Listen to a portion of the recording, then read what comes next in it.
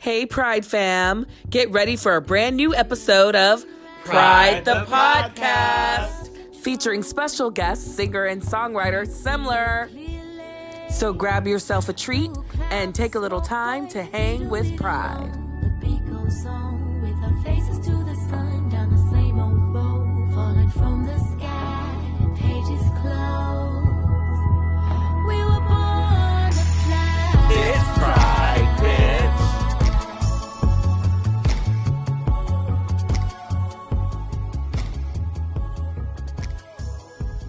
Hello. Hi. Welcome back to the best episode of Pride the Podcast that you have yet to hear ever. My name is Braden Bradley. She back again. She is back by popular demand. It is so good to be back. Thank you, Rehab Entertainment and DNR Studios, for letting me come back to grace you with my beautiful voice.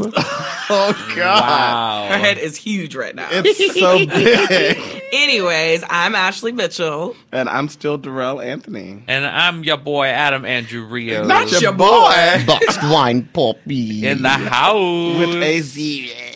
With a zero. Thank you, yeah. How much did you miss me?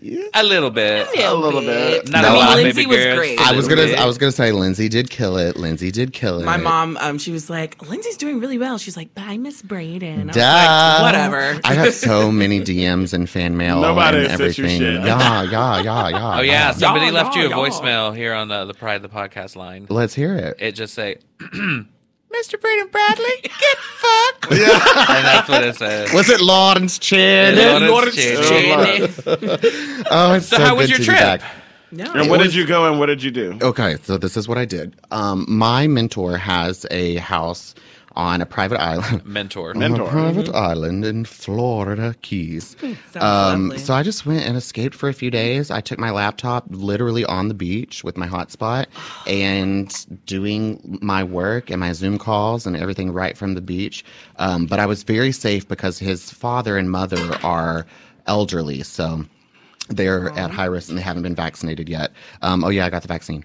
And Yeah, you're a J&J girl, right? I'm a J&J girl. So you're one and done. One shot only. My mama too. My I'm mama got so Johnson & jealous. Johnson. That's good. Okay, That's well, good. we got the shot, but just the first one. I'm a Just the first Pfizer. I'm a Pfizer bitch. I'm a Pfizer. What have y'all seen whatever that thing is on Instagram where the Real Housewife taglines of the vaccines? No. It's like no. I may be 70% effective, but I'm 100% that bitch. Ah. And then they say, unlike the P in my name, I'm anything but silent. Yeah. I love it. And then I forget what Moderna said. Anyway, it's so good to be back. I had a nice little break, but I missed you guys. But shout out to Lindsay for taking over the seat. Yes. Nice Lindsay Rose. You can job. find her at Lynn's Rose Sings, LINDSROSESINGS. And we have her publicist Hey on man, the podcast as well. yeah, she's trying to do Promote, big. promote. Hey, look, she's trying to do big things, and I'm Okay. trying to ride them coattails. So, Okay, I'm riding anybody's Adam's coattails. Whoever literally- make it first. right, I hate whoever when makes we it say first, that we're get riding ready. coattails. 'Cause I'm gonna be like a I'm skin tag, just right there. I'm gonna burn that shit right off. Adam, there are other Can't you freeze those things off and burn them? Great, there are it's other gone. similes out there that you could use besides a skin tag. Well, I did. I said what I said. Yeah, What you said was some bullshit, and I ain't changing on it. You got the first ding. That- Okay, what's going on in the world? What have I missed since I've been gone? Well, Sorry, a Lex. lot has happened. What do we want to talk about first? J-Lo and her divorce. Oh, yeah. Not Okay, divorce. first of all, they got back together. They got back Okay, together. so- never mind. That is They're messy. they're That should have making never even things. been leaked. So well, actually, it was that's They right. should leaked. never have It gotten was leaked together. a long It was time yeah. ago on the Southern Charm reunion. This has been an ongoing thing for the past at least 3 months. I think. Madison. A-Rod's whatever her name. trash. Sure. Yeah. But He's trash. Here's the thing. I think that someone had wrote on Twitter actually, and they said, "Oh my God!" And they named all the men that J-Lo has been with, and they said, "Ain't that a problem?" And they said, "Hold on, let's name all the women A-Rod has been with." Hello, Madonna. And Madonna, and it's just like at the end of the day, Moderna. I actually Moderna. I actually like J-Rod. A-Rod. well, I'm gonna call him J-Rock because that's their new name. Smush them together. Actually, How It's dare not that you. hard to say J. No, she's Lo. too good for him. No. And She's I've too thought good that for him. forever. Jennifer. I like them together. I mean, she seemed really happy. And listen, clearly something worked because she got back with him and she said, "Let's work this out." And it was. I feel like they had a public fight and someone leaked something they were not supposed to. No, And- she knew when she was singing at the inauguration that he was cheating on her. That's why she said, "Let's get loud," because That's she not was why she said it. she was mad as hell. She was mad as hell. I don't know if that's I don't why know. she She said it. just needs to pull like a Beyonce and just let's try and work this shit out. Speaking of Beyonce, wow, She made history. wow. Wow, she did. Can you believe The that? most Grammys won by one person. By a ever. singer. I think it's 27. By a 28. singer. Yeah. 27. It is? Oh, I think, yeah. It was, Yeah. Oh, it was 26 and then 27 because 26 was when he announced it, and 27 she won the one by like herself. she's like, Yeah. But she's tied with no, she was She was tied at 26. No, she's tied for the best Grammy or the most Grammy winner ever, but she's the most Grammy winning woman singer. Does that make sense? okay. I couldn't understand myself, so I had to dive in to see what was going on. Me and Adam Regardless, Ray. Me and Adam watched it together. I was like, wait, they just contradicted themselves, but they didn't because let me look him. Well, get the producer. In here. Well, I will say this: people gonna put some respect on Beyonce's name because a lot of times I hear a lot of people saying she ain't shit, she can't do this, she can't do that. And listen, we all know I heard- Beyonce does yeah. struggle in her acting, but Hey, no one says she was an actress. none of us said that. No one said but, you can have it all. But also, I mean, Yeah. but you can. She's rich, so honestly, That's not at all, though. She can't act. well, she can't act, but she's like, I can still do movies even though I can't act. Yeah, and we're all gonna watch them anyway. So. Yeah, it's gonna be great. So George Solti holds 30 wines. He was like an orchestra conductor, and then obviously Quincy Jones. Don't forget about him. Oh, Oh, see. yeah. He has 28. Quincy. But you know what? So I go back and forth with Beyonce, and I think it might be a jealousy thing. To be I honest was with like, for what? you, no, What's because to debate? no, nothing clearly. But I'm just like, You're jealous of her? yeah. Yeah. I'm like, I should be having that many Grammys. I mean, I guess. like, I would what's think on a Family I would Guy. think John Mayer. Maybe you're jealous. John Mayer, is a that douche. slore. Oh, I love John Mayer. I probably like his slept with music, him. but You he's a slept with douche. him. I said you probably slept with him, That could be more. and too. I might have to. I don't know. That sounds about right up our ass. I mean, Allie. Megan Thee Stallion looked Yes, Megan Thee beautiful. Stallion. She looked Gorge. amazing. Yeah. She got a She powerful looks, her kitty skin cat. color for orange is or clementine or whatever you want to call it. She beautiful, looked phenomenal. gorgeous. Looks great. She's like Yeah. dripping She with looks like great. elegance. And it was great that she got to stand next to someone that she's seen as a hero because honestly, she wasn't lying. Because if you go back and look at Megan back when she wasn't the Stallion, you will see how much she loved and it was like a girl from Houston who also loved Beyonce. It was like, one day I'm gonna work with Beyonce. We're both from Houston. We can both be big. And like that's a real thing. And Yeah. like she was very happy to be on stage with Beyonce and have that moment with her. And I'm just really happy for Megan. I mean, I know some people feel that it was a duo or something that they said should have got. Or they said another artist should have won. Oh, which one? People, She won a few Grammys. She won a few Grammys. She won 3, I think. it was Megan's new artist. I guess it Oh, was. new artist of the year. Someone was saying that someone else should have won that. I was like, Doja Cat. Doja Doja Cat. Cat. Doja Yeah. Cat. That's what it was. And so Doja Cat didn't win nothing. didn't I win know. I nothing. felt Nothing, bad. bitch. I I felt thought bad. she could have given her at least one.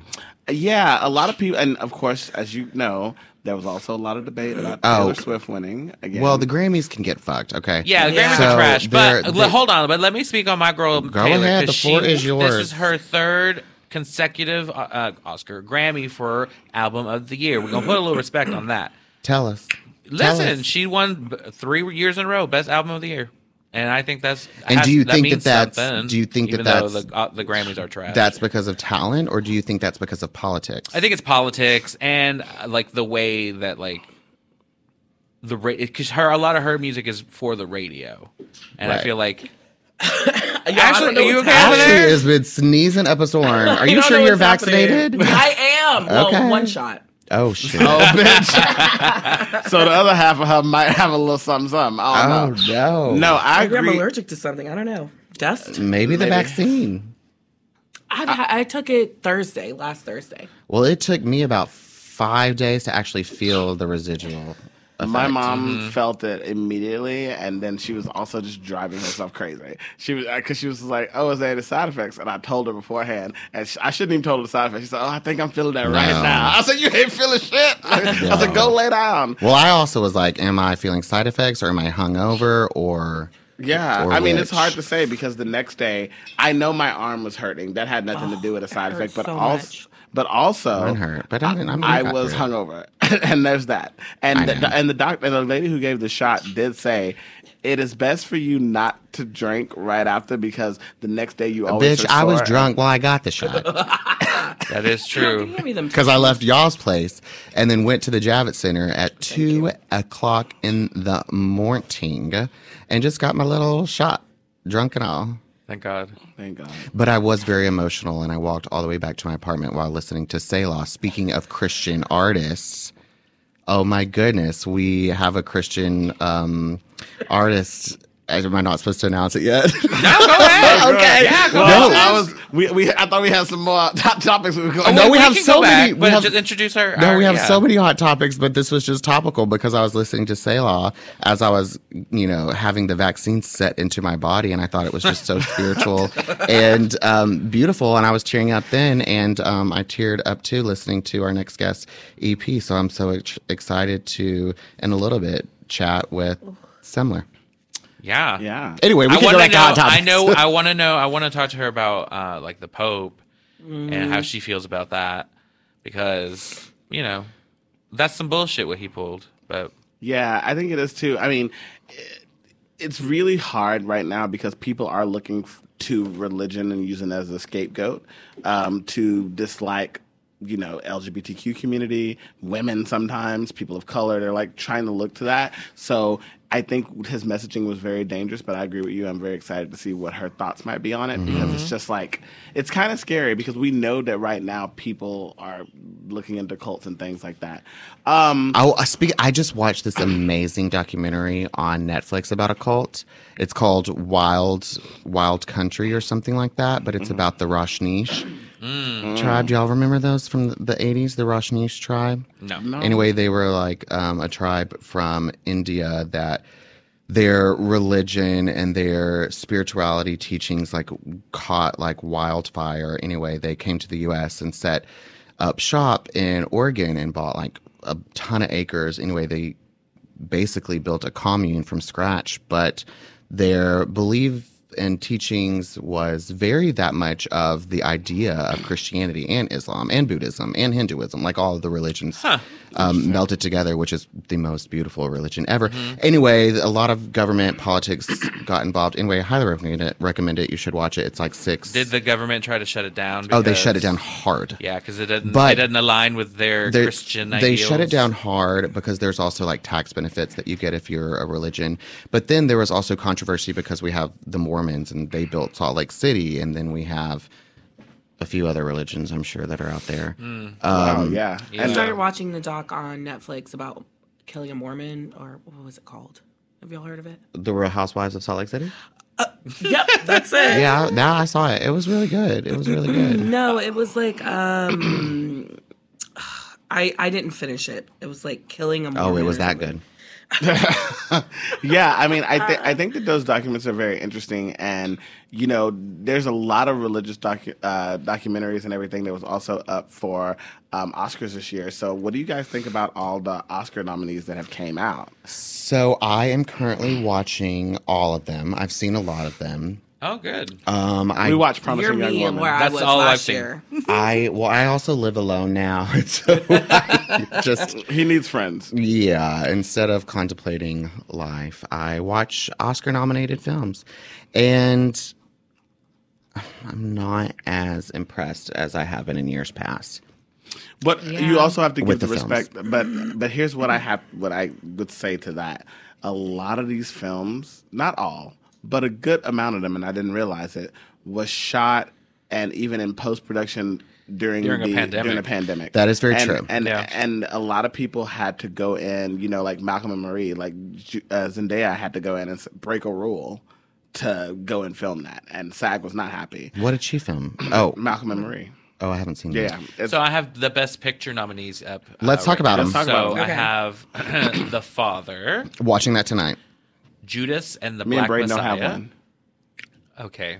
Yeah, Mank, Thanks for reminding me. you're welcome. Okay, I watched Mink today. Minari, Minari's on my list. Nori. We have all of it. Nomadland, I watched that. It's beautiful. Promising Young Woman. Okay, That's we on my watched list. that. We Oh, we watched did that. watch You that. already watched that one? Yeah. Yeah. How's Carrie Mulligan? Amazing. good. Okay. I thought it was really Okay, great. I'll watch that. Sound of Metal and The Trial of the Chicago Seven. Okay, Chicago 7. Ooh, I heard is that one's really good. Okay, I have not watched any of this, so I Phenomenal. really need the to acting, step my game up. The acting in the Trial of Chicago 7 is out of this world. I'm telling Sacha you, Baron Cohen got a nominee for that. I was going to say Borat, but Yeah. he won the Golden Globe for it. No, And he won the Golden He Globe got for an Oscar screenplay. for Oscar nom for his Borat too. Screenplay, yeah. Yeah.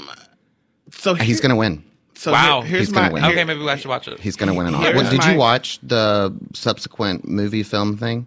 No, You didn't watch that? no. Oh my goodness. I know. I've seen the first one. Like Rudy Giuliani makes a cameo. It's everything. Yeah, and so here's what gives me pause about the supporting actor because I saw that Sacha Baron Cohen was nominated in the supporting actor. So what's crazy is Daniel Kaluuya and both Lakeith Stanfield were leads in their movie.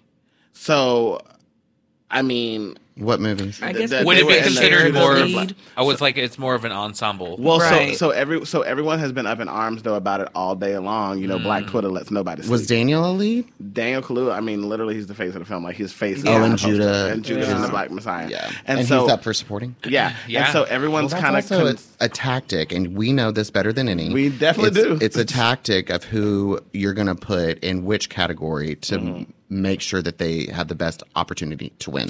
And a lot of people, you know, I've talked to people in soaps and prime time for years about award shows and how that goes down. And they're like, listen, even though we had a scene where we, you know, a few episodes, our storyline, we were front burner, like we decided to go supporting because it's a safer choice. Right. Because people are going to always remember the supporting more than they will the front burner sometimes because the front burner stories are very short. And this Because they're also very could quick. set him up for success in terms of progression. So he could win. So if he won Best Acting before he won Best Supporting, he probably would never get 2 Oscars. He would never get So it. if he won Best Supporting first, there's a better chance that he'll win Best Actor later, and then he'll have 2 Oscars. Well, you know, he wasn't invited to the premiere of Get Out. Yeah. So what And the it- fuck is that it about? was Y'all saw huge. that Twitter video I sent? No. Yeah. It was- Yeah. Go ahead, It Tom. was Hollywood on- doesn't like him? It was on Ed Norton. No, what's the guy? The judge from Judge Judy. You Drag Race UK? No. Graham Norton. Graham Norton. He was show. on the Graham Norton show, and he was talking about his experiences and all this, that, and the other. And they were talked about Get Out, and he was like, "Oh yeah, I was like super excited, and then my invitation never came." And he was like, and he was like, "Wait, you weren't invited to the premiere of Get Out at the what film? It's in Park City." Sundance. Sundance. Yeah, he was like, that's where it premiered, and he. Yeah, I know. didn't get it. Lisa will tell you. And he didn't get an invite to that. And he was Lisa like, Barlow, "Are my you should bitch." be outraged by this." He was like, "I mean, it is what it is. Like, I guess there was Did a mistake." someone or did he just not understand that he was like obviously invited?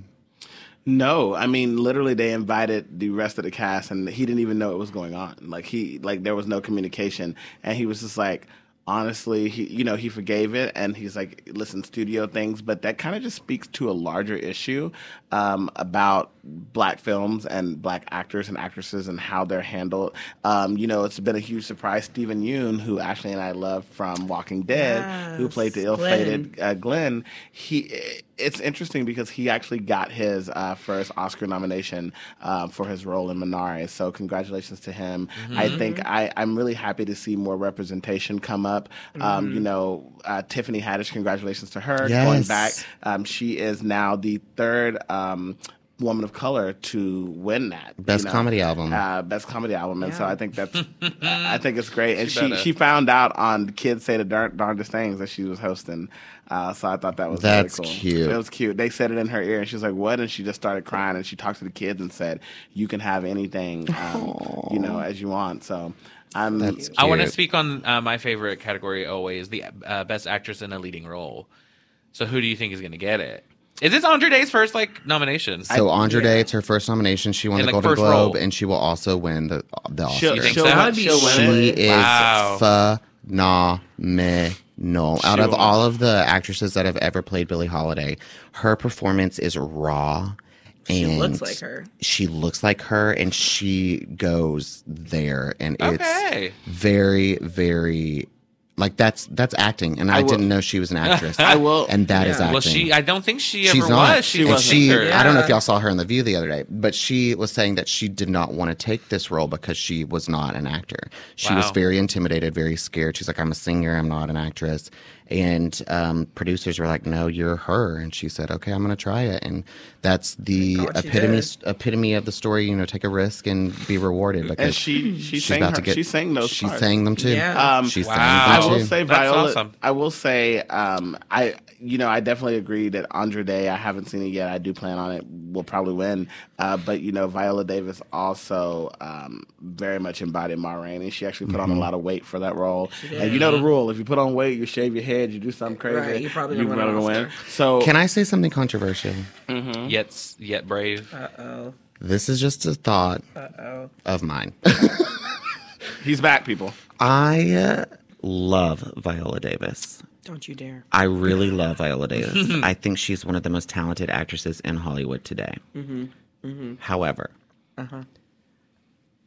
I'm lacking to where she is within her career right now. I'm lacking to see the character development. I just feel like she is Viola Davis on camera at this point. Now, when she was in her early acting days, I could see the character that she was trying to embody. But now I just feel like it's Ma Rainey that's 50 pounds heavier and singing in front of a microphone and yelling at her crew.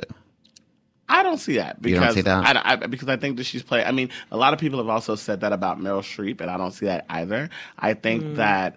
No, absolutely. But- and I have a problem with Meryl Streep about that too. But I also think in the same breath that I think once you get settled into a certain part in a certain age, you kind of always bring that and you bring your experiences. So I think that you start to. It's a lot easier for people take when Cicely Tyson, may she rest in peace, did an interview where she said, I started taking roles that I could relate to because I had lived some part of that character. Yeah. And I think that people are doing that now more than ever. My first time playing gay was Kai in Pride. I never played gay outside of that. And so I think that, I don't think. yeah, we had never been in, and that's a whole nother discussion because of where we grew up and the church and everything we went in, which I'm excited to talk to our next guest about, putting on that mask and having to hide that. So when we come back, we'll be speaking with Semler right after this. We'll be right Yes. back.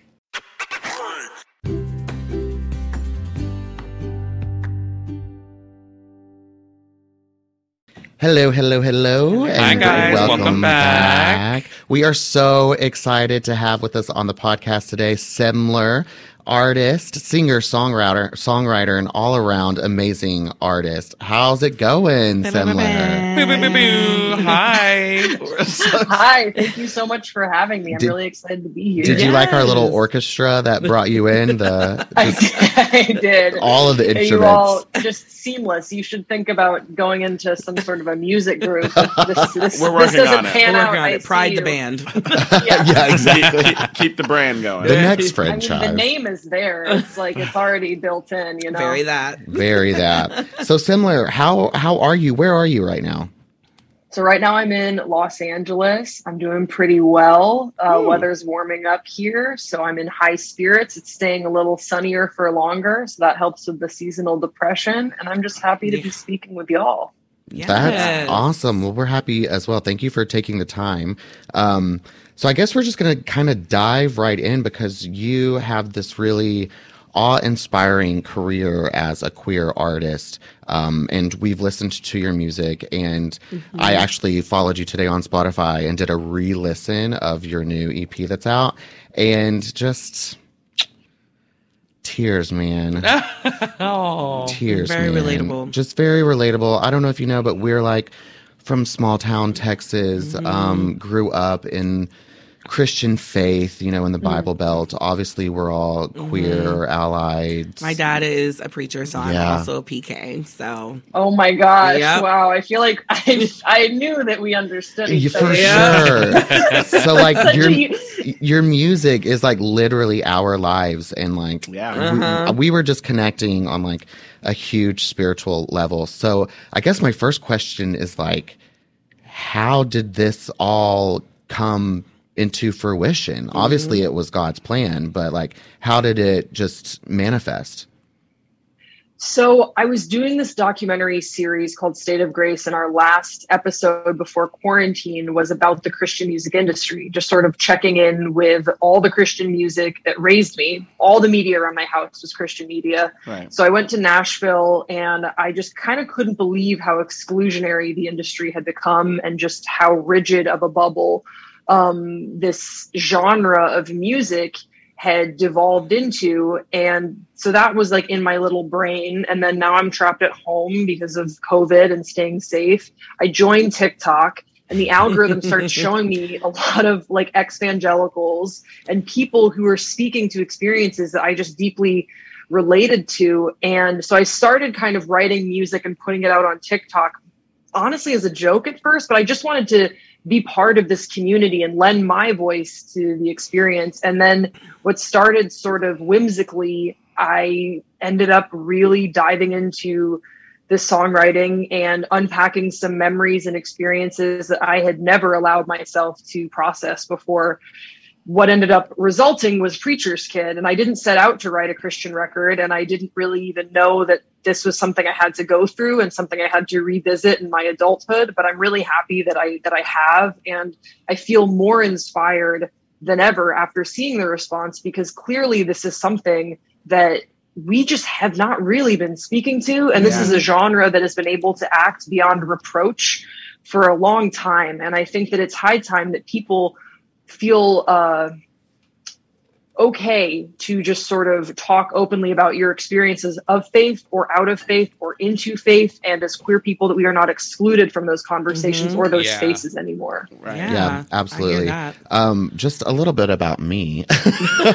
I want to explain why I connect too. with you so hard, and Ashley does too. Is like, I obviously am homosexual, and Obviously. I know. This is the shocker of the whole I podcast. don't come across that way.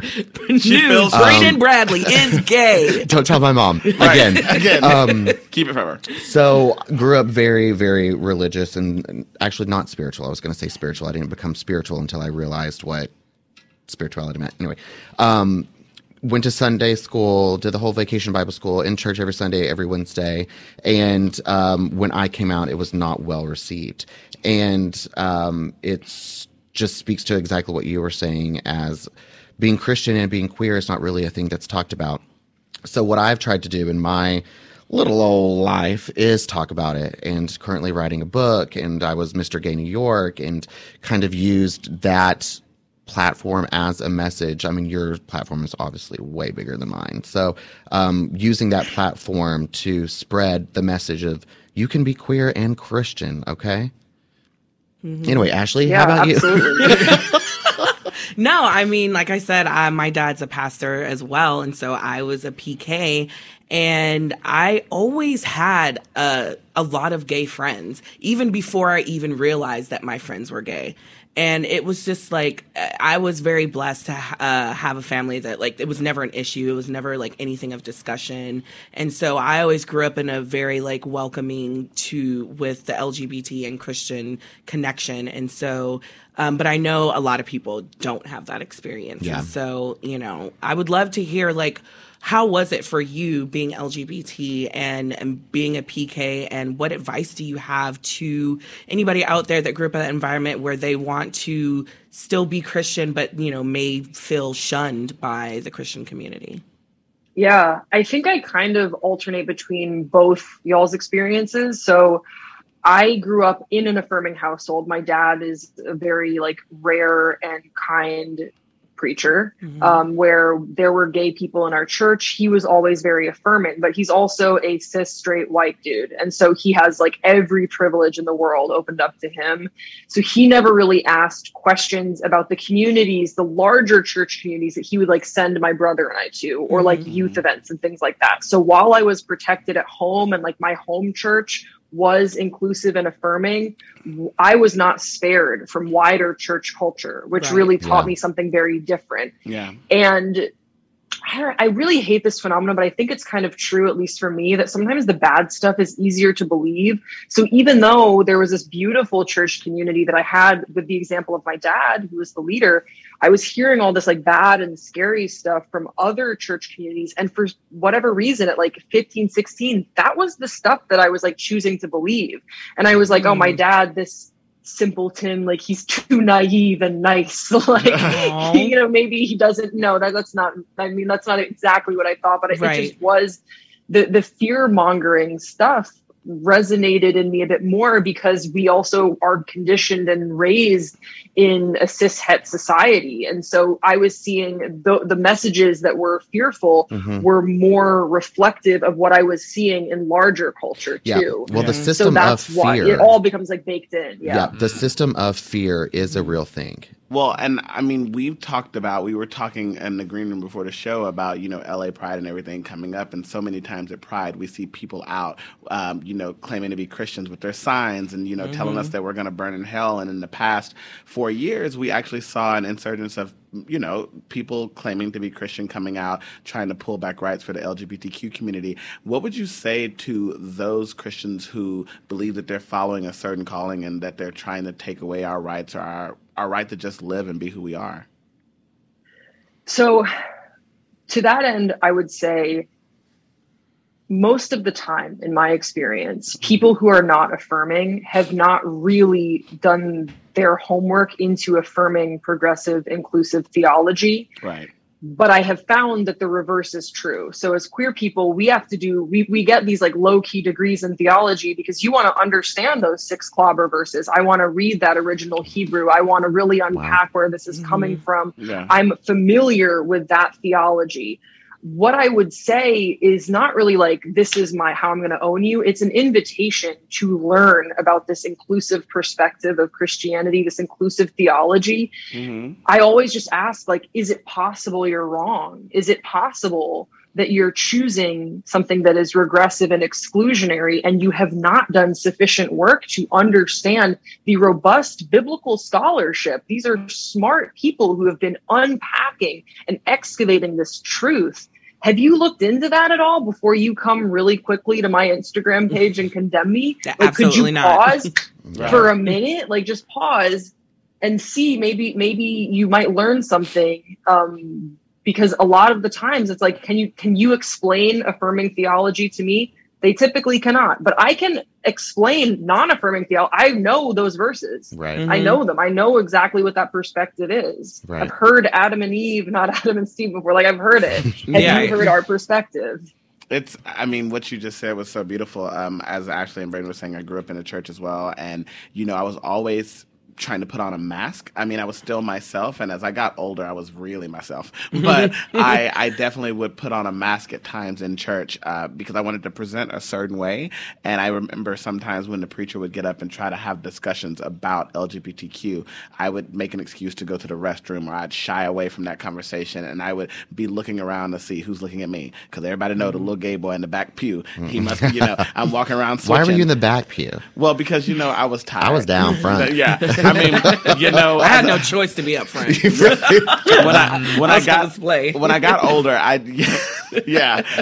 older, I had, you know, they was like, get your ass to the front, so you can do something, and I did, and you know, I became more of a part of the church by doing ushering work and announcements, and you know, I tried to get in the choir, I do that, and that was cute. Listen, everybody can sing with the grace of God, okay? Hello. Amen. Everybody can do it.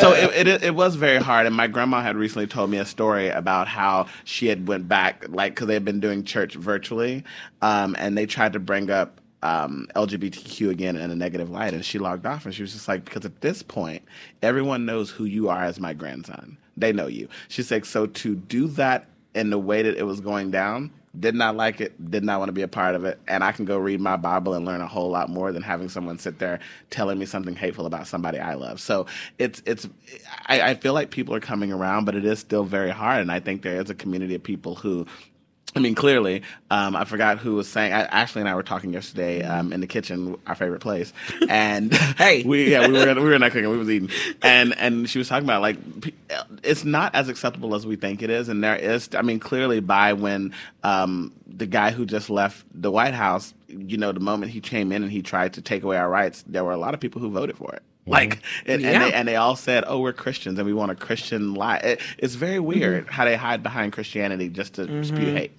Semler, can you tell us your, I guess, initial understanding of God? What began your relationship with God, whether it was within the church or whether it was your own spiritual journey outside of the church? How was that that reckoning for you?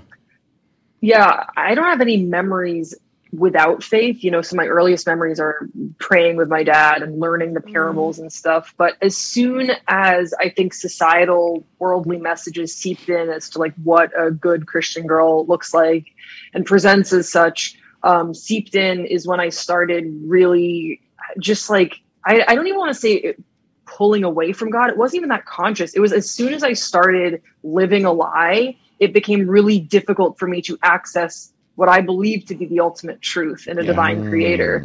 So that was most of like my later teenage years and 20s, just sort of not engaging. I mean, I couldn't access it. And then probably like the last 3 years of my life, even though I've been out in LA for a while, but the last 3 years, I've really just kind of hit this point of like, I'm sick of being any type of way for other people. I've known who I am since I was little, like a little kid, like stealing my brother's clothing and things like that. And like fantasizing after a shower, I would slick my hair all the way back and see what it would look like if it was short. And I would like dream of a world where I could have hair like that. And now I like get to, and imagine it's strange that I mean, it's wild. I was like, wow, what a utopia.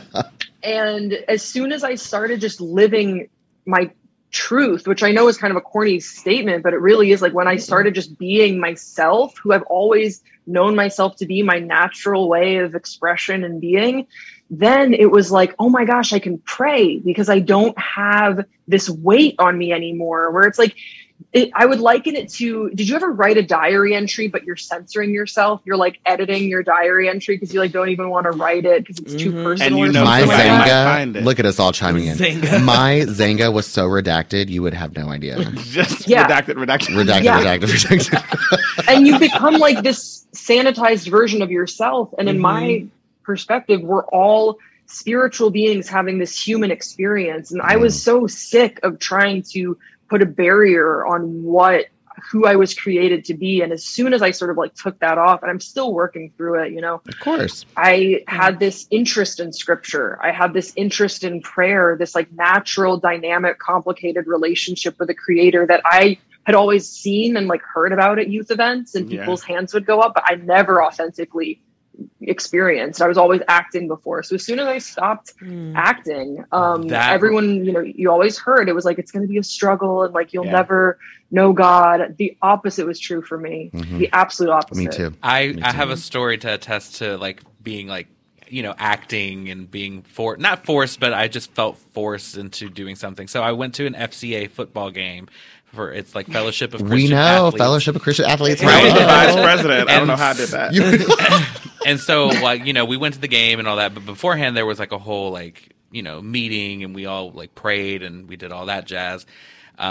They were like, "Oh, does anyone want to come down to the front and basically be like born again?" Yeah, you're and, like, getting saved. Right. The term is getting saved. Yeah. Okay. Cool. Okay. So, but like, I don't know. I just felt like not forced, but like pressured to do it. And so I just by God or by your fellow peers? By my fellow peers. And that's why I'm saying it. I was because if it was by God, then we okay with that. Okay. That's, but like, no, it wasn't. Okay, it was like, I felt like I had to put Absolutely. this on. I don't know why. Anyway, I know why. It happened out of my. Well, Totally it's pressure. it just felt pressured, and like I don't know, and like if you spoke out other against friends it? were doing it, and then I was just like, oh, I guess do I need to do this? I gotta be was like, cool, I don't too. know. I don't want people to think that like I'm not believer, religious yeah. or like close to God or anything like that. It was just like so I did it because I was like I want them to think. Right. Or that- most importantly, we didn't want to give up our mask of being gay as well, because I think that's a big part of it too. I mean, Yeah, I that- guess so. Yeah. Maybe that it was I mean, subconsciously that. For me, it protected me in a sense. I was Christian, so I couldn't be gay. right. Even So though maybe that's what I don't know. Well, I did it and it was it was beautiful and I cried. Everybody was crying and stuff oh like sure, that. everybody's crying. Yeah. But So similar, all of this. I guess when you were finding yourself, this obviously is communicated in your song lyrics. Can you tell us a little bit about that process as an artist, bringing in your personal journey to create beautiful lyrics that obviously, well, they touched me. You know what I'm saying? The first song I wrote for the project was Jesus from Texas. And that was, it kind of just ended up happening like this very stream of consciousness thing. I started writing it on the day of the election when, like many of us, I was just freaking out. Yeah. And sort of thinking about how Christianity has become so separate from social justice, which I think is strange because it seems antithetical to the life that Jesus was advocating for us to live. Yeah. So I was kind of thinking about that. And then I continued sort of having this like melody in my head. And then I went through something with a friend of mine that, has just been this kind of heartbreaking situation. And that's how I like ended the song. So I didn't know exactly like what I was writing about when I started doing it. And then it just sort of ended in this like nice little kind of like tying things up with a bow, I suppose. Mhm. And when I played that song, when I finished that song and I played it for my wife and I played it for a few other friends, they were like, I think that you're kind of tapping into real vulnerability in songwriting that you should continue doing. So sort of where I'm at right now, and I'm finishing up some like songs right now too, is that I'm just trying not to censor myself kind of for the first time in my life.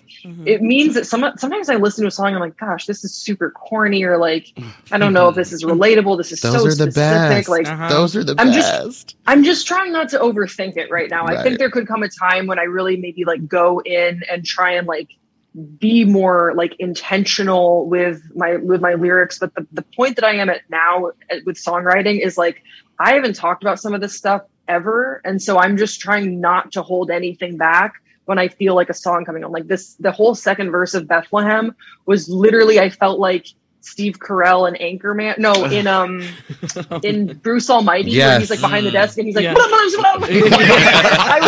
literally felt like that. I felt like I was like, mission trips are scams.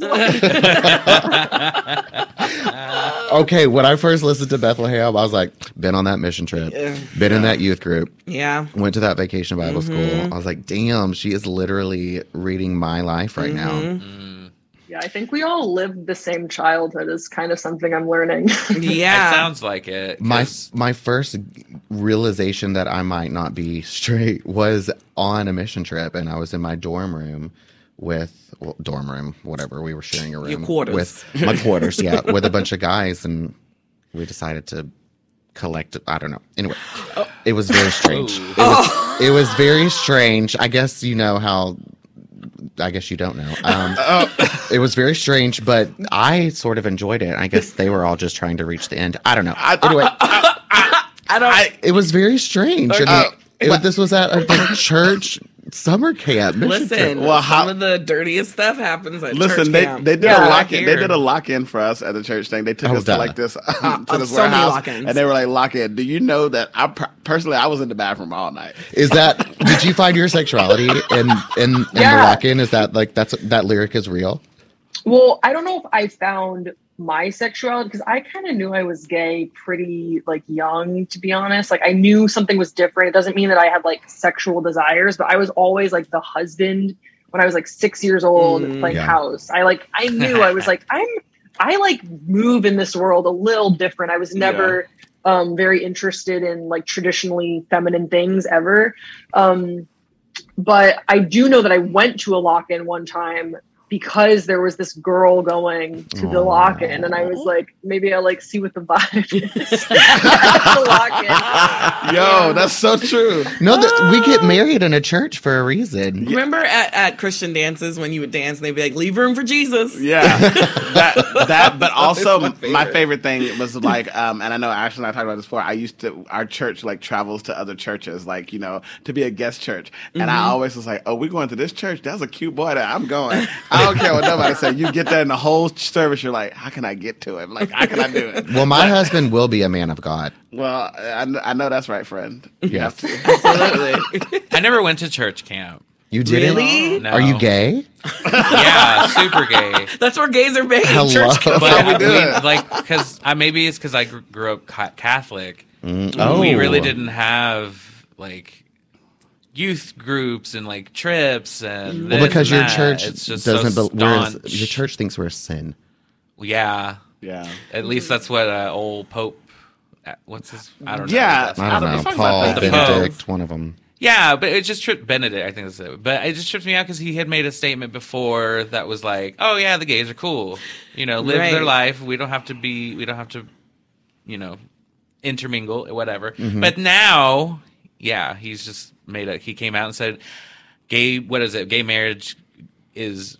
What is it? Is a exactly? sin. Is a sin, I couldn't and God bless can't it. bless sin. Yeah, Yes. and it was Yeah, like, it's a sin. whatever, bro. But how do you feel about that though? Similar, like Yeah. that he's coming out with like that. I think my theory, and I really have not done a lot of reading on this because I am not Catholic and I really do not give a great deal of credence to what comes out of the Vatican. Yeah. But I think that likely it was some sort of a response to pressure because he has been seen as a more pro LGBTQ plus Pope. And so I think that there was mounting pressure for him to unequivocally say something that was unaffirming or to like confirm the Catholic Church's stance. But I think that position is going to become increasingly difficult to justify that being gay is a sin. Right. And Absolutely. I think that it's just, I mean, I don't like to make things so sort of like right and wrong, black and white or whatever, but you have to sort of look at the perspective of what is the fruit of that preaching right now? Like Right. you are, Right. even inadvertently, you're siding with conversion therapy. You're siding with people who are oppressing LGBTQ plus people at a rate where we are statistically more likely to take our own lives, statistically more prone to violence. So I just think that, to put it very mildly, it's a real bad look for him. And it's a real bad look for Catholicism that I think will be something that is viewed quite seriously now, but I think especially in the future, people are going to, I just question the judgment of making that sort of a decree because of the amount of harm that will come out of it. Yeah, it's the hypocrisy for me. And that's kind of Yeah. why I stopped practicing Catholicism. Like once I got out of high school, I think is when it was really like, oh, I don't really need all these preachy on my knees, up again, stand again, long Not on your knees, stand sessions. again. It's just it's a lot. But it was more of the hypocrisy for me. It was like you can't condemn one group of people when you Condone another. condone another like pedophilia Or and, ignore. and rape. Well, Or ignore, exactly. Yeah, it's just come on, bro. You can't pick and you can't. I mean, Right. and a lot of that happens, I find, in the Christian church. You hear it all the time that a preacher will be cheating on his wife with somebody in the congregation, and you hear those situations. And so I think it is the hypocrisy, and it is very concerning because I feel like we're in a place right now where everything is so heightened and every conversation is so charged and every disagreement is so bad. Like there's not a let's agree to disagree. It's let's fight it out and say things until we hurt each other.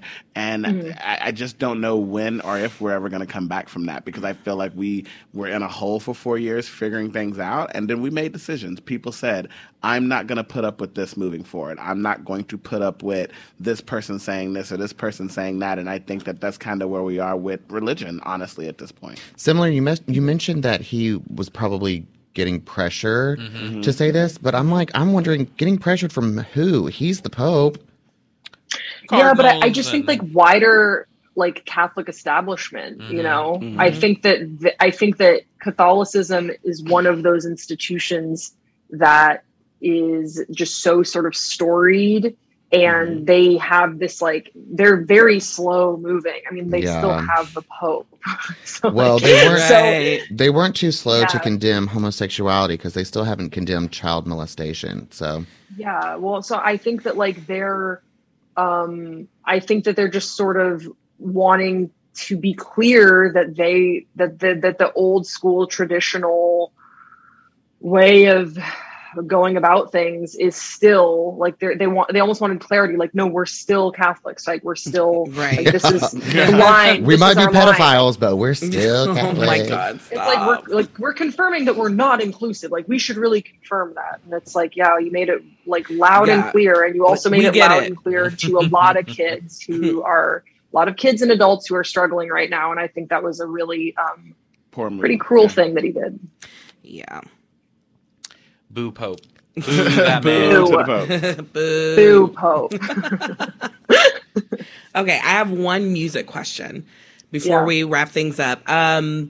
Who would be your ideal artist to collaborate with? And it can be secular or non-secular. Or it could be part of this podcast or not. Yeah, I'm a singer as well, so I don't know. We can have to collab get or the something. band together. Yes. Oh, yeah. Yes. We do have Pride a the band. band. Man, well, I think within the Christian space, a few artists that come to mind, Jennifer Knapp, John Foreman from Switchfoot, and Matt Thiessen from Reliant K Wow. are Wow. within the Yes. Christian space. I'd love to work with them. Within the secular space, I'm a big fan of Phoebe Bridgers, I love Julian that. Baker. Yeah. Okay. I don't know. I'm pretty open. I listen to a lot of different types of music, so I'm just excited to keep working. And I think especially within the Christian space, if there's an artist who wants to sort of use the music I'm making as like a invitation for them to let their audience know that they're affirming and inclusive, I'm really receptive to that. So I'm hopeful that we'll see more and more artists within Christian music just be really overt with their love. That would be Amen amazing. to that. And Semler, let us know where everyone can find your current EP, Preacher's Kit, at because it's so great. Like It's Braden so said, good. it It's so brings good. tears. It's so beautiful, and we want to make sure for anyone out there who is struggling and young and gay, or even older and gay, it doesn't matter your age, you can still struggle. Can have some music that calms them and brings them serenity. So where can they find it at? Yeah, you can find it wherever you get your music. Listen to Preacher's Kid. My artist name is Semler. That's Semler. And listen, follow along. I think it's going to be a bumpy ride, but I'm excited. Hopefully we're going to get a CCM Grammy one of these days. Hell In yeah. the universe, baby. Come on, Dolly Parton. we love it. Yeah. She just won. Man, yeah, a Dolly collab. Can you imagine? I know. Oh my God. Oh That my would be God. Epic. Well, I hope we get to see you when we get to travel out to Los Angeles this summer. LA Pride. We love a brunch. Hell yeah, let's do So it. we're going to put it in the books. Yeah. It's going to be delicious. For sure. It's been so much fun and so inspiring, like I said earlier, to chat with you. Thank you for spreading your positive, spiritual, beautiful, loving, open energy into this world because we need it. Everyone needs it. We need more of it. So thank you do. so much for sharing your beautiful talents. Yeah, thank you so much for having me. Yes. Absolutely. Of course. It was a pleasure. All right, and we'll see you very soon, my dear. Until next time. Come back and kiki with us, please. I will. I would love to. All right. Well, Awesome. I'll let y'all go, but thank you so much for having me, and I've loved speaking with you. Yes. so Thank much. you. Bye. Bye. Bye, guys. Bye.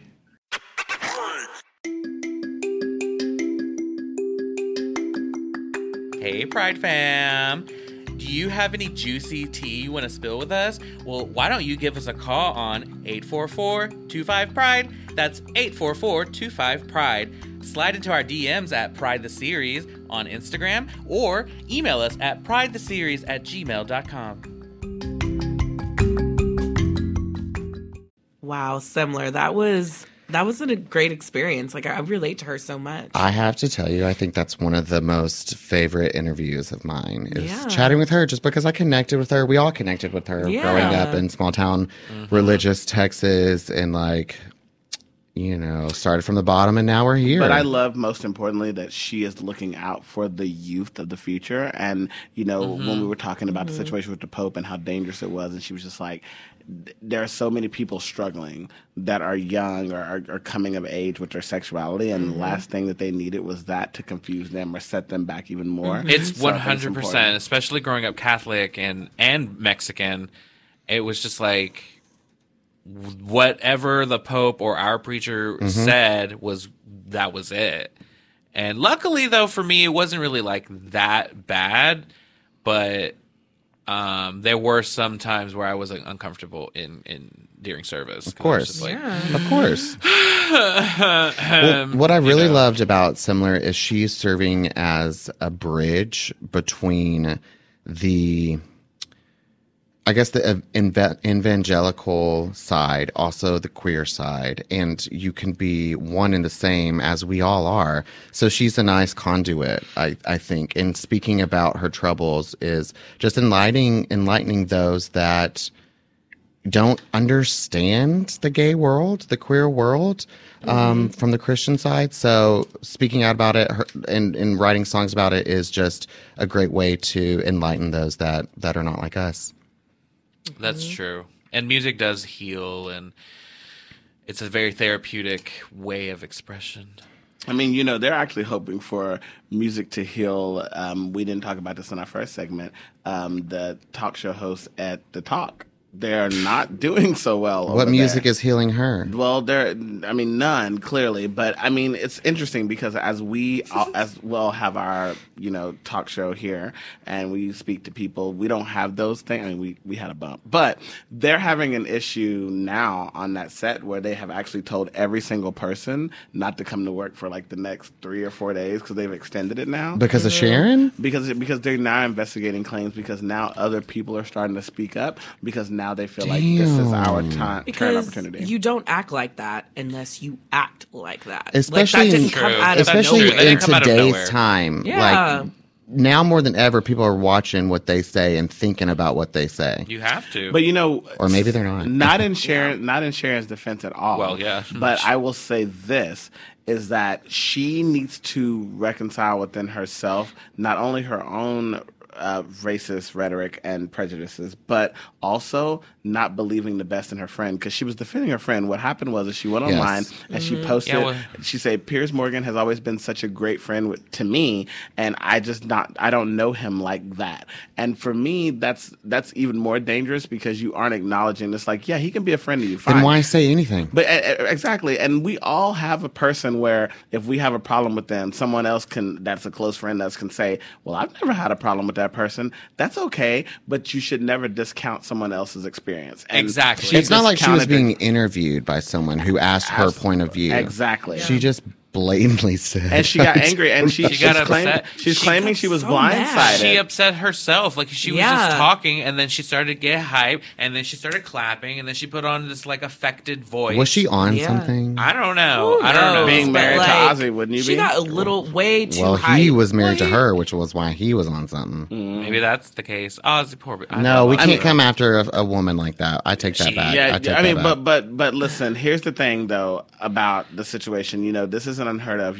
Kelly Osbourne went on The View a few years ago, and she made a comment that she thought that everyone else in the room would laugh yes, at. And yes, she said, I remember "Oh, this. Donald Uh-huh. Trump, if you get rid of all the Mexicans, then who's Who's going to gonna be clean your scrubbing toilet?" your toilets? And Rosie Perez was sitting right there, and her and Raven were like, "No, no, no, no, no, no, no." What we're not People gonna who are- do. People who are Talking Hispanic, about- but she She came really in, put her foot in her mouth. She came in kind of like LaToya came in last week on Housewives of Atlanta saying, like, let me make a joke about somebody and thought everyone was going to be on agreement. And they were like, that's not No, that's not okay. how that works. And I think that Sharon has done that, but the talk is taking it very seriously because now As you're they should. having hairstylists and makeup artists and people come forward and say how they were always scared and they were always told never look Sharon in her eye, never come around. And like now certain things are coming out, and I know we talked in the green room about why is it that people are just now coming out?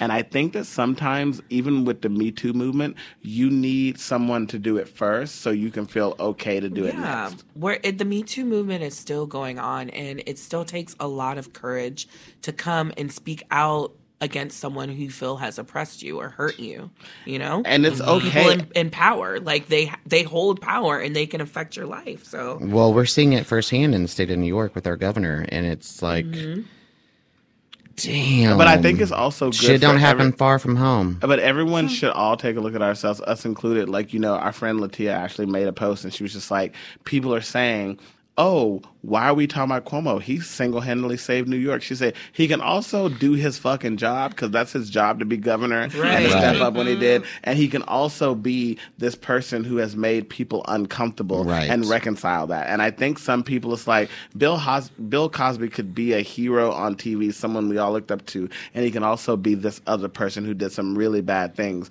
And we as humans have got to find a way to reconcile and say, like, we can love the artistry, we can love the work, as in Andrew Cuomo's case, but we can also call out right and wrong. Like, it's a right and wrong thing. We can hold people accountable. And listen, everyone now, including us, I'm sure we've all taken, I mean, I know when I go out to the bar now, I take a different thought process. It's like, if I'm trying to dance with someone and they don't want to dance with me, I'll look and be like, okay, I need to. When is the last time that has happened? Well, not in a year. But I mean, there are things that now I think that all of us should be just taking a second thought process with. It's like something we might have thought was funny or a joke before might not have been. And some people, especially in the work industry, I talked about this last week, it's like with Andrew Cuomo, people were like, oh, we let his jokes go because we were working for him and we didn't want no trouble. And it's like sometimes that's not the case and people just take the jokes because they're like, I have no choice. Right. Going back to like Sharon Osbourne, it's just like at this point, everybody should know that our society has a lot of issues, and so everybody has to be open-minded and not get angry. And so the fact that she immediately got angry, it's just like... That tells you everything. Exactly. That tells you everything. It's just like, girl, she knew she was wrong. You can have your feelings and be like, oh my God, my intentions were this and this and this. But when it comes to the topic, you should be like, but I hear what you're saying. And obviously, like, somebody who is a person of color or a woman who's been assaulted, they know more about the situation than someone who's on the other side. Right. Well, Sharon Osbourne, unfortunately, has dug herself into a hole because she has definitely said that she said some things that have been proven true. Like, there was a telecast of The Talk not too long ago. She was like, Megan's not even black. She's not black. And Eve said, what we're not going to do, she literally said, what we're not going to do is go on about what makes a black woman black and what doesn't. She said, we're not going to do that, and we'll be right back. And Eve took him to commercial. Do you think CBS will let her go? I think, or do you think she'll be forced to resign? Or is there going to be some sort of termination? I think that Sharon Osbourne is going to release a statement in probably the next few days, probably by Friday, to give everyone the weekend to process it. Has she been on The Talk so far? She's been on The Talk since the beginning. No. I mean, since these allegations, like, has she? Well, no, because the whole show, the show's not on. Yeah. Okay. So the show has been postponed pretty much all week, while they continue investigating claims. Well, they were postponed because of her. Yeah, that's what I'm trying to think. Yeah. So I think that Sharon is going to release a statement probably by Friday, which will give people the weekend to kind of digest it, that she, in light of recent allegations, she's going to be stepping away from The Talk. Yep. Pretty much all the original people have left. The only original person left standing will be Cheryl Underwood at that point. I don't know if The Talk should continue, if it will continue. The View is kind of the political show. The Real is the real show, and The Talk is kind of just there. I know there's a lot of soap fans on another podcast I do on Mondays, Believe in Soap Operas. We talked about the fact that a lot of people want As the World Turns and Guiding Light back in that time slot, but we all know that talk shows are cheaper to produce. I don't know if The Talk will continue. I don't know. But I do know that Les Moonves and Julie Chen Moonves are still behind the scenes and supportive. What is Julie doing these days? Big Brother. That's it? And supporting her husband, who also has allegations. Yes. But they, I think, are going to... Julie and her husband are definitely behind Sharon on this, especially when it comes to racism. Until today, when a conversation was revealed from Sharon that she made fun of Julie and called her slanty eyes. What? So there's a lot of things. So I was talking to a couple of my British friends about this because I want to talk about something important after this, but I was talking to a couple of my British friends and they said, that is British humor. I remember we talked about Lisa Vanderpump. She always would say, it's British humor. Okay, well, British humor is not Is inexcusable. inherently racist. Clearly, we're seeing that So happen that's with where the we Crown right get now. racism Glad you from. brought that up because I was over here It's doing some British research, humor. but this made me think of a podcast I just recently listened to. He's a British dude, and he came on and they asked him about how he felt about the whole Meghan Markle business and all that and the other, and he was just very clear, and he kept repeating, like, it was just like, yeah, you know, the Brits are, you know, we have our own little sense of humor or whatever, but it is inherently racist, and Obviously. there is a systematic a system in place to keep these people down. And They had a whole tactic. I'm watching The Crown. You know this. They had a whole tactic when they took over South Africa Yeah. It's to very exciting. create the image that they're not racist. Yeah, I mean, so we've started the diversity, equity, and inclusion at my company, which is a British-owned company, and I'm a part of the council. And it's very interesting, the conversations I've been having with people for, you know, security reasons. I can't talk those conversations, but I can say that it is a teaching moment for a lot of people who are British, because I think that they don't understand. And, you know, we hear so often, Ashley, that we got a black friend, like, I'm friends with black people, like, I'm not racist, I can't be this, and we hear that rhetoric so often. So there are a lot of people, especially that are British, that are like, well, no, we're nice to black people, so we can't be racist, and they don't realize those undertones that, you know, the microaggressions that we see daily. You know, Elaine Wentworth, she's the one who spoke out because she's also a talk show, a co-host on a talk, and she's the one who just recently spoke out today because the allegation, everything was supposed to be settled today, and the talk was going to resume production tomorrow. And Elaine Wentworth came out as a co-host, and she said, me and my hairstylist have been offended by Sharon Osbourne since the beginning, and here's the proof and the information. Leah Remini and Holly Robertson Pete have came back and put out emails. People are now coming with receipts, and I think But why wouldn't they? This is for discussion. Why wouldn't they say it sooner? Like, I feel like if I was like had the power of Leah Remini and I was offended by fucking Sharon Osbourne, who compared to Leah Remini is nobody, in my opinion. Yeah. Why wouldn't she say something? But that's sooner? easier, though, I think, to say. I think that for people of color, when they come out with allegations about a white person being racist towards them, the general public, the first reaction is to not believe them and to think that they're lying. Kind of like and the that Me they're- Too movement. Yeah, the first reaction is like, no, it's not that. Like, you're making things up. But what or about you're Leah over- Remini, who is white, and she's had issues with Sharon? What was her issue, do you think? Isn't Leah Remini Latina? Can I make that up? I don't know. I know she's very brown on that show she's on.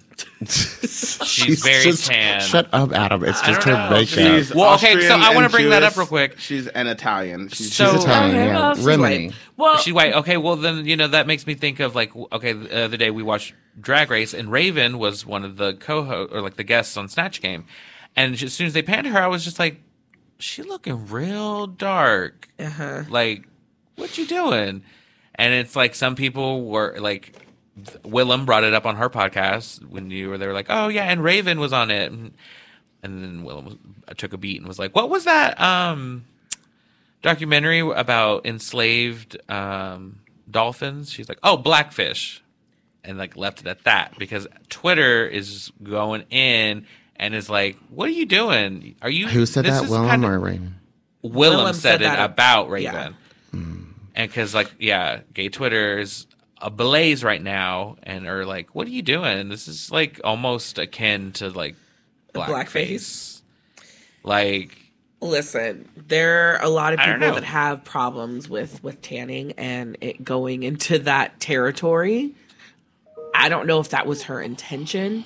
probably not Probably not. at all. don't know. But it's still But- just kind of like, But whoa. there is a thing Yeah. about like blackfishing and like, you know, on social media and stuff like that. So like that is a thing. I heard growing up, all of my life, every single one of my girlfriends that would get tan, every single one of my guy friends who would get tan, they literally would say the following to me: "Look, I'm almost as dark as you." Oh, yeah. And Yeah. that comparison has been said to me by white friends as I was growing up in high school so much that I understand that I get exactly what happened. And it's just like, I'm not saying Raven was the person to do that, but that's what triggered people. It's like people have been told that a lot. Like, listen, right now, I talked about this last week about Days of Our Lives, and Jackie Harry is getting a lot of thing because they did a teachable lesson about don't put your hands in black women's hair. And a lot of white women and white men got online on Twitter and attacked Days of Our Lives. It's like,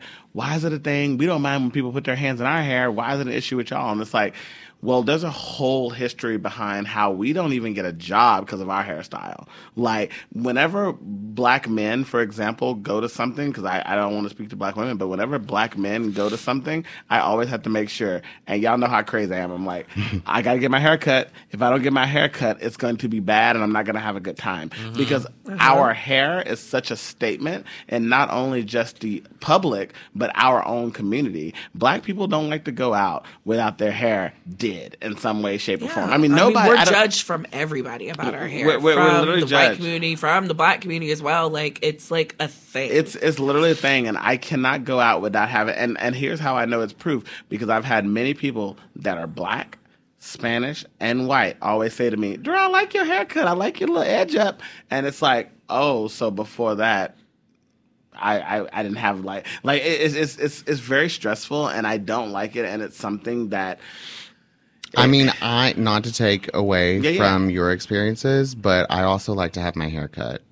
Absolutely. No, and I get compliments I mean, when my hair hair is is a cut. big deal for everybody. Hair is a big but deal for everybody. in the black community, it's just like there's there's other elements into it. I don't know that. Like, I know a lot of people who do hiring and stuff that they're looking as opposed to a black person or white person walking into a room, they're looking at that black person's entire physical makeup. How do you smell? How do you look? How's your haircut? Like, you have What to are be you wearing? perfect. Yeah. And you're still not perfect enough. and you're still not. And they're like, how educated are you? How are you speaking? Like, terms that I might use with y'all, I have to take out of my vocabulary to appear very different. And then when they get to know me, they're like, "Oh, you ratchet, we love it." And I'm like, "You love it." But I mean, it's tough. But What is it called? You code switch. I code switch like Big Mouth. If you guys haven't seen the new season of Big Mouth, go see it. There's an entire musical and scene about code switching, about how a black man goes through this life of like,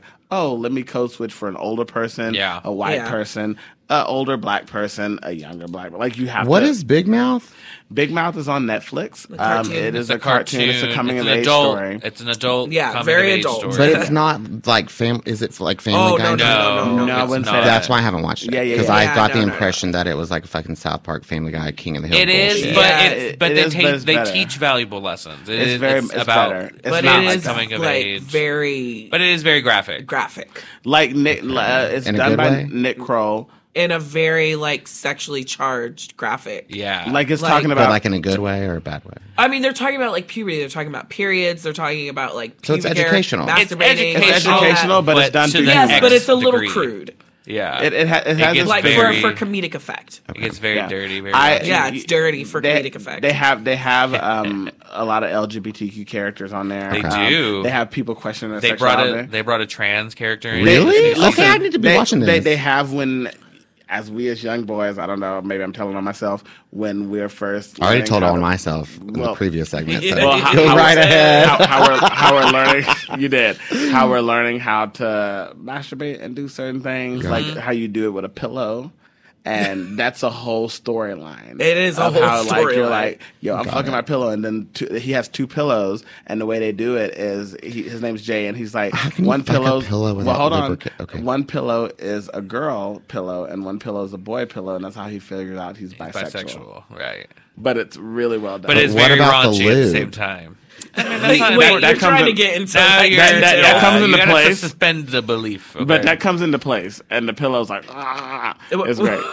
Oh my God! So it gets really raunchy. the pillow has a character. Oh, Voiced yeah. by Miss Kristen Bell. Yeah, It's great. they do. Yeah. Okay, I'm definitely gonna have to watch It's good. this. Before it's we fine. wrap up, I know we have to go, but I want us to continue our theme of talking about women Uh-huh.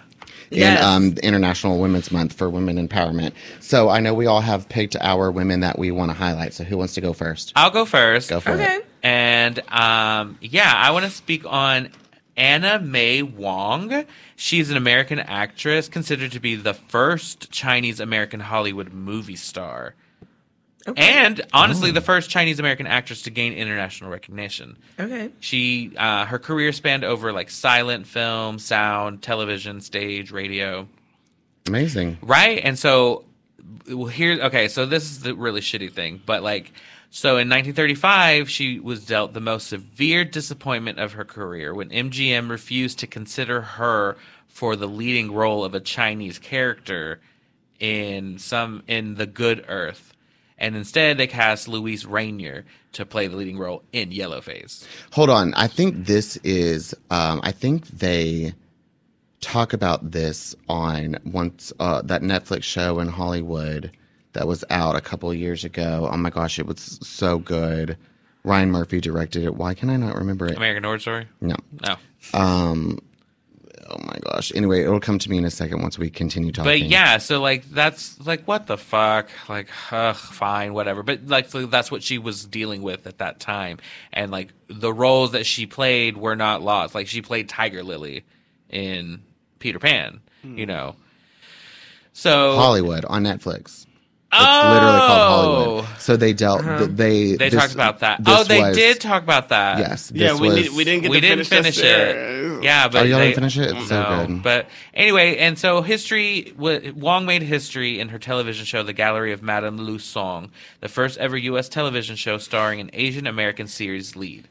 And so, yeah, she was out there breaking down barriers and making a name for herself and opened the door for a lot of Asian American Yep. actors to make their way on into Hollywood. By the way, we should say that we're dedicating this portion of the segment to the Asian American community Yes. because of all of the violence and hatred and bigotry that is not only just happening currently, but has been happening since just fucking day one, Since of history. course. Since history.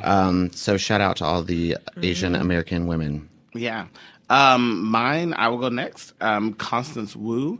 She came to be quite famed through Fresh Off the Boat, which is honestly a really fucking She's funny really show. funny. Fucking It's hilarious. really funny. She plays the mom, Jessica. Fresh Off the Boat is good.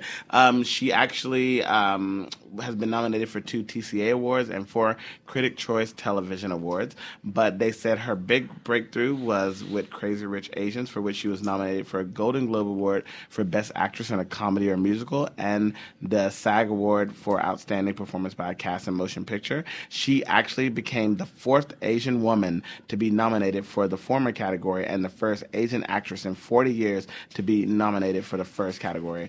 And also she starred in Hustlers in 2019 Yes, with she did. J-Lo, who we talked about, with her and A-Rod. So I really give to Constance Wu, and she got a lot I of like flack. her body of work. She Yeah. actually she got a lot of flack. She's been acting I was for a going to say, while. there was some controversy a couple of years ago. What happened? Well, listen, first of all, yes, her body work is amazing. The flack that she got is because when they renewed Fresh Off the Boat, she literally right. went on Oh, Twitter yeah. and she said, fuck, no, Yes. shit. And everybody was like, wow, you're wanting to put out of work all of these crew people and blah, blah, blah. And like, she explained years later, she was just like, listen, I was just getting a big opportunity to really break into film after Hustlers.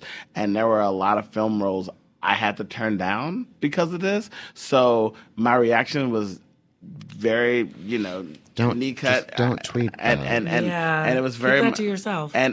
but Twitter was built on let's tweet your thoughts. A fleeting. I mean, clearly they got the fleets, and Facebook also was I built fleeted on. the other day. You did fleet. I was so mad when you did it. That was my first one. Facebook also was built off. Are you talking about douching? No, No, we're not no, talking no, about no, that. no. But I douched, and it was Okay, oh, bye-bye. Anyway, so yeah, I think that it's very interesting, and people can put their thoughts in. But Constance Wu, we love you. You're amazing, and I can't wait to see what you do next. Okay. Well, I guess I can go next. Oh, where you were going to go? No, go for it. Oh, okay.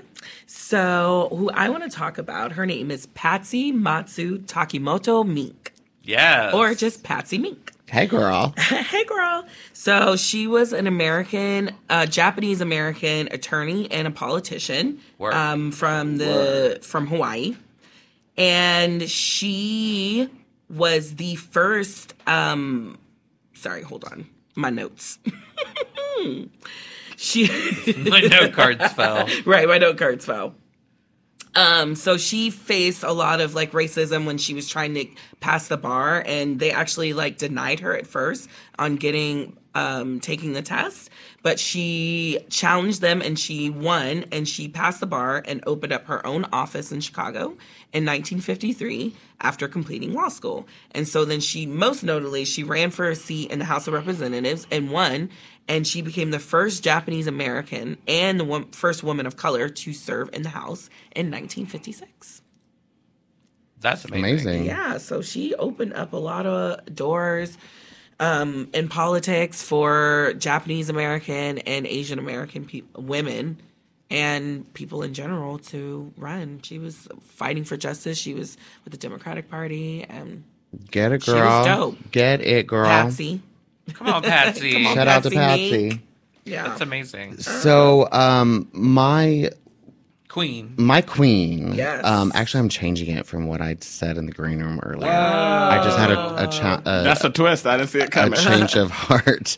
Sorry, producers. No, I want to highlight Michelle Lee, who is the current editor-in-chief of Allure magazine. Okay. I have actually worked with Michelle, and she is fabulous. I met her when the company I work for did a nonprofit pro bono project with Gold House. And Gold House is the premier nonprofit collective of Asian founders, creative voices, and leaders dedicated to unifying the world's largest populace, Asians and Pacific Islanders, to enable more authentic multicultural representation and societal equity. So Michelle is part of that organization, and she has really changed publishing when it comes to women, when it comes to aging. She actually, when she became editor-in-chief of Allure, said, we are not using the term anti-aging anymore because that gives the impression that aging is wrong, and it's actually just a way of life. So because of all of the work that she has done with Allure and Condé Nast, she was also the editor-in-chief of Nylon magazine. Adweek actually awarded Michelle Lee as Editor of the Year in 2017, and she is actually up for a lot of awards. So thank you so much for Michelle Lee for doing everything that you are doing in media and publishing, and continue to represent those Asian women out there. Yeah. I love that. I love this segment. I do too. I love that we're doing this. Same. Women. I love women. We didn't even do our jingle. What jingle? Women's Month. Oh yeah. Oh yeah. That's still going through producers trying to get approved. Yeah, we're trying to get approved. Yeah, Listen, well, yeah. This has been an amazing episode. I'm so happy to have the entire family back together again. Yes. I feel like we've Me been too. broken up for a little bit. So come back to us next week. We're excited to bring you all new hot topics and another special guest. And again, I am Darrell Anthony. You can find me on Instagram, Twitter at Darrell Anthony, and Facebook at Darrell Anthony. I think that's right. I think this. Actually, shut the fuck up. Okay, I also, cool. you know what? Fuck this. Why don't you just say? No, hold on. I also should have another podcast that you can check out on Mondays that Believe in Soap Operas with me and my co-host Lucretia Lyon. You can also check me out on the Forever and a Day after show as a co-host with my co-host Matthew Preston. Because bitch, I am what working. Adam, what you doing? Did you get paid for Nothing. that? Absolutely, launch. bitch. Yeah, Brayden, check my account, bitch. Okay, I will. I have it right here. It's more than yours, ho. Negative. No, Whoa. bitch, they shit negative. They shit negative over here. Wow. The only thing that's negative over here is my status. Adam, what you Hello. got? Get it to Thank him. God for that. I know that's right. Hello, Friend. Thank you so amen. much. So you can find me, Adam Andrew Rios, at Boxwine Poppy with a 0 on Instagram and Twitter. I know that's my Twitter friend. is not safe for work. Talk about it, friend. So don't be browsing on Don't be my- doing it. And on don't my check Twitter. your likes, friend. Yeah, don't check my likes. Don't check his likes. So 'Cause this it's dirty. It's dirty, hairy, and messy.